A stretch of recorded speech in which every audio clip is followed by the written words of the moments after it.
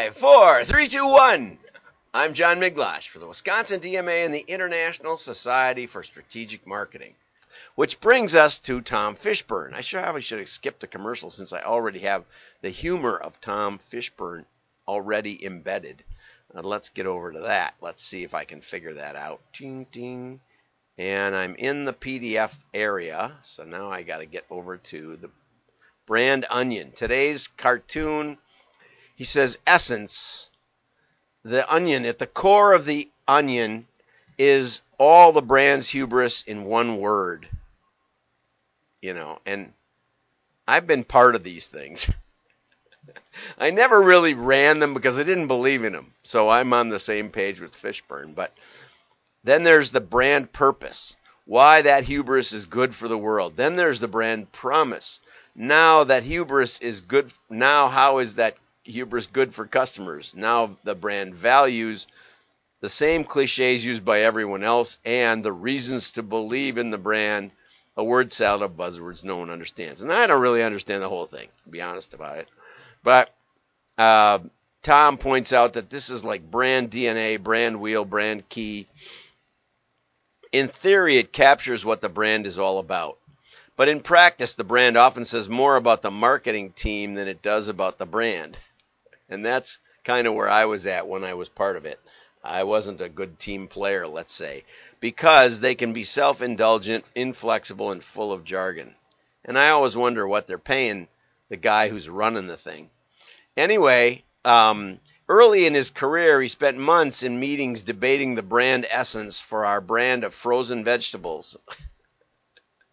Ultimately, they came up with Healthy Haven because our director really liked the word haven. I'm thinking of the Grey Havens in the Lord of the Rings. Okay. It was a peace treaty. We could kind of sort of justify it, but no one reading our brand Onion would have been able to do anything with that. The brand Onion rarely passes the factory floor test. Could you share it outside the marketing ivory tower without being laughed out of the room? Now that's the real question. It's frozen vegetables. Are they any good? That's the question. The strongest business communication is just plain English. You know, good beans. Okay, while you're debating the exact wording, a direct-to-consumer brand has gathered a small lake of first-party data telling them exactly where to pivot next. And of course, that's kind of optimistic also, because data never tells you what's next. All data is historical. Sorry, Leo Raymond. All data is historical. It will never tell you where to go next. It might tell you what people are complaining about, and we'll get to an article on that. Here's a cartoon from 2006 that sums up Tom's experience at brand camp. Healthy Haven. He says, after 6 months of mind-numbing grammatical infighting, we finally agree on a brand promise of Healthy Haven. And then the next person says, my college girlfriend was named Haven. How about Harbor? Healthy Harbor. I hate sailing metaphors. You know, and I tried to get when they talked about what kind of team do we have here at this company, I tried to show videos of the America's Cup on those catamarans going 50 knots around the course, 50 knots in a sailboat with no external power, or no batteries either. Unbelievable. They didn't like that. I forget what they picked. I have no idea what they came up with. After a while, I was being paid to be there, so I resigned because I couldn't take the money anymore. One onion to rule them all. We filter all decisions through our almighty brand Onion, but it's filled with esoteric jargon even our own agencies don't understand. That's one person standing up. Don't be this person. You get fired. Shouldn't we challenge it to make sure it's still relevant? Don't be that person either. Blasphemy. No one questions our brand Onion. More genuflecting. Yeah, and that's the guy who's in charge of it all. And he doesn't want it to change. Here's my favorite Tom Fishburne like of all time. Inside the mind of the consumer. My husband, my kids, friends, Fifi, home, sunsets, travel, me, mom, and dad. Career, I don't see our I don't see our brand of pickle relish anywhere. It's inconceivable. This is a brand loyalist. Yeah, because one of the reasons we use brand is to simplify our lives. So if you got a pickle relish that you like, or a condiment or some other thing, and you go to the aisle and instead of seeing the vast array of pickle relish choices and pickle choices, you see the one you've used before and like the taste of. And that means you don't have to think about it at all, ever again, never. And that is why we like brand. And if you don't know that, you don't know much. Okay, here's an interesting one. China restricts kids' online gaming to 3 hours a week. 3 hours a week. That sounds like my childhood when my dad said we could only watch, I think, one show a week, one TV show a week. At least that's how we started. I think Saturday mornings were open. We could watch cartoons, but it might have gotten to the point of one show a night, but it wasn't more than that. I know that. And if it was a half-hour show, that's 2 hours or so a week of the school nights. Anyway, so China's asking the gaming. Well, first of all, it's asking for real identities on the gaming, which might knock some of the fun out of the gaming. And then real ages and stuff. And then if you're under 12 or something, 13. If you're up to 12, you can only get back when Tencent did it in 2018, they allowed 1 hour per day. But now it's down to 3 hours a week, and it's only Friday, Saturday, Sunday, I think. Friday, Saturday, Sunday. Okay, so and only that hour. That's going to be a really fun hour, though, because everybody's going to be on. All your friends are going to be on at the same time. So it may have some benefits. Okay, consumers want personalized content, but research suggests brands are having trouble delivering it. Yeah, what a surprise, because data is historical.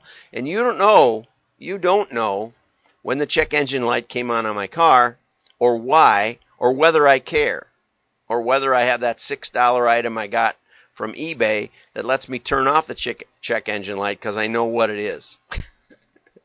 And it's not easily fixed, but it's not really not working. It's a sensor. It's not even the sensor isn't working. It's the differential, and it's caused by thing like the weather. Anyway, and I can go 1,000 miles without it coming up again. So you don't know what's going on in my life. You don't know my priorities. You don't know. I don't even know what I'm going to decide next. So personalization is kind of an unattainable thing. And here's an interesting quote. We get that. Look, as humans, as consumers, we've become used to high-quality content that's also personalized. We have? Where do you get it? Okay, somebody chime in. Where do you get personalized content anywhere in life? The answer is when you've looked it up yourself and said, I want more of this, to somebody who generates just that content. In other words, I watch YouTube sailing channels and farming channels, but my wife is not going to let me raise pigs. She told me that. She's told me that many times. At least I'm raising honeybees, which she wasn't too keen on for like decades, but we got some now. But I watch bee videos, I watch pig videos, and I watch sailing videos. But those are channels I subscribe to myself. All YouTube did was give me a way to subscribe, right? And I'm learning to avoid ESPN because they shove all kinds of things I don't want at me. Now I can go to MLB and check the standings. I can go to Packers.com and find out they lost, or wherever, So I personalize my content. Once I get there, it's not personalized at all. No.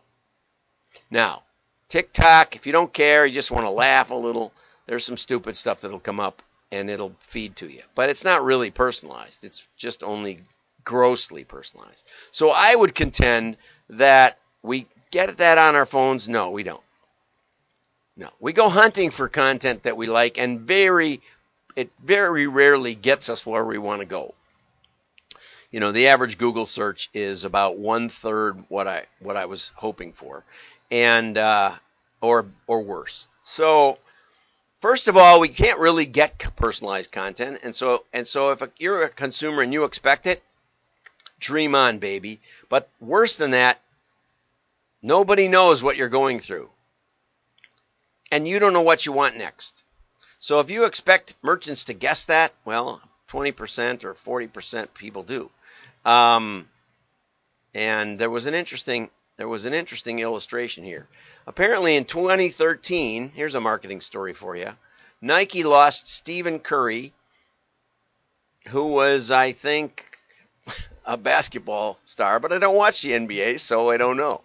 But they lost Stephen Curry, who was endorsing Nike, apparently, because they showed a repurposed slide with Kevin Durant's name on it. And Stephen Curry said, I don't want to be part of this. You can't even put a real presentation together, and you've got some other guy that is a competitor of mine during the pitch meeting. Okay, this is an example of non-personalized content that could cost a company millions. Yeah. We used to say that you should try to fit your illustrations to the geodemographics of your audience. But now, routinely, it's almost universal that I don't ever see old men with beards. Even though I have money to spend, they don't want to send me a personalized content looking like me.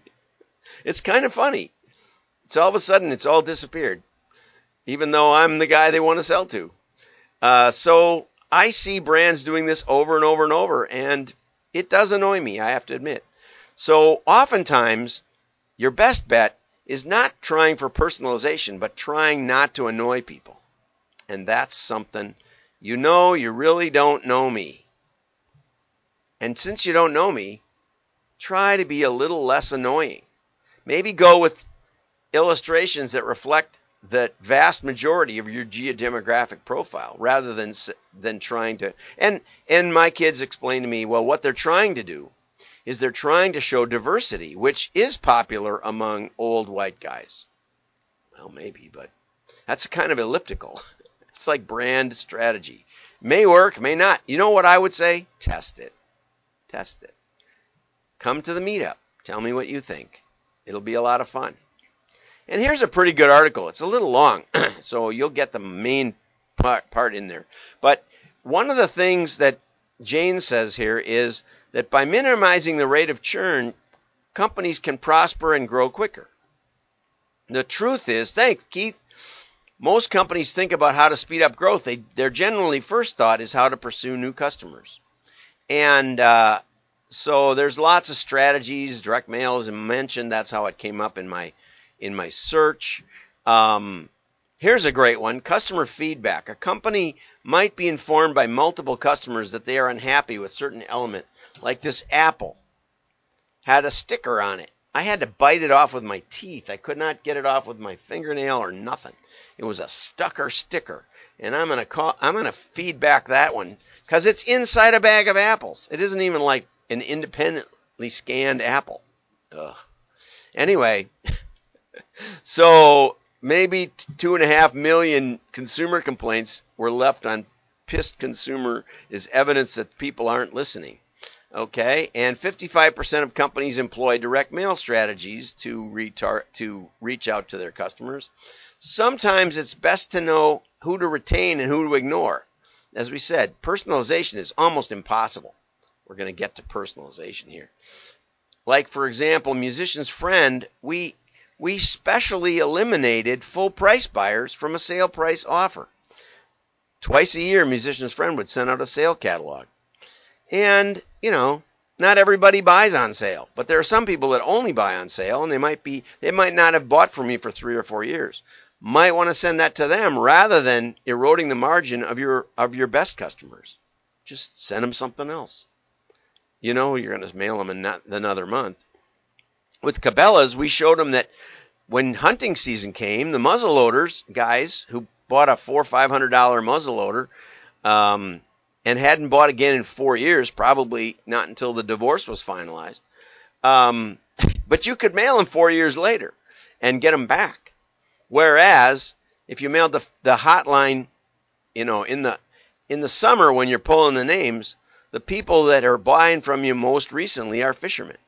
So we taught Cabela's that maybe it's better not to mail the most recent buyers, even though that was their whole strategy, and instead and ignore them and then mail the people. That also works with Christmas gift buyers. You might want to ignore them. A whole segment of them, if that's the only thing they've ever bought, are best ignored, especially if they bought it in e-commerce, which has a low lifetime value compared to mail.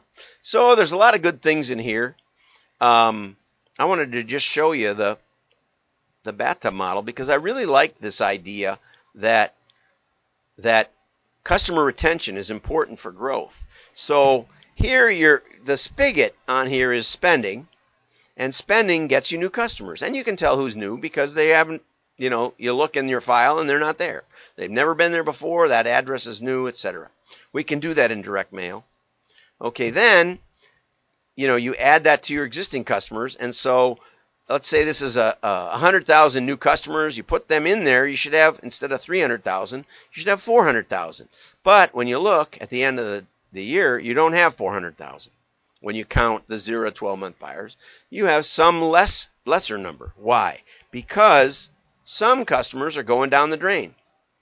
Some are leaving. You don't know which ones necessarily are leaving because they may not have said, I'll never buy from Cabela's again. Their wife might have said, you're never buying from Cabela's again, but now she's gone somehow.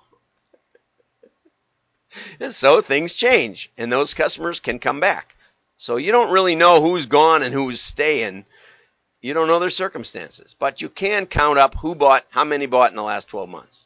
And you can find out that some didn't buy, and so that number goes down.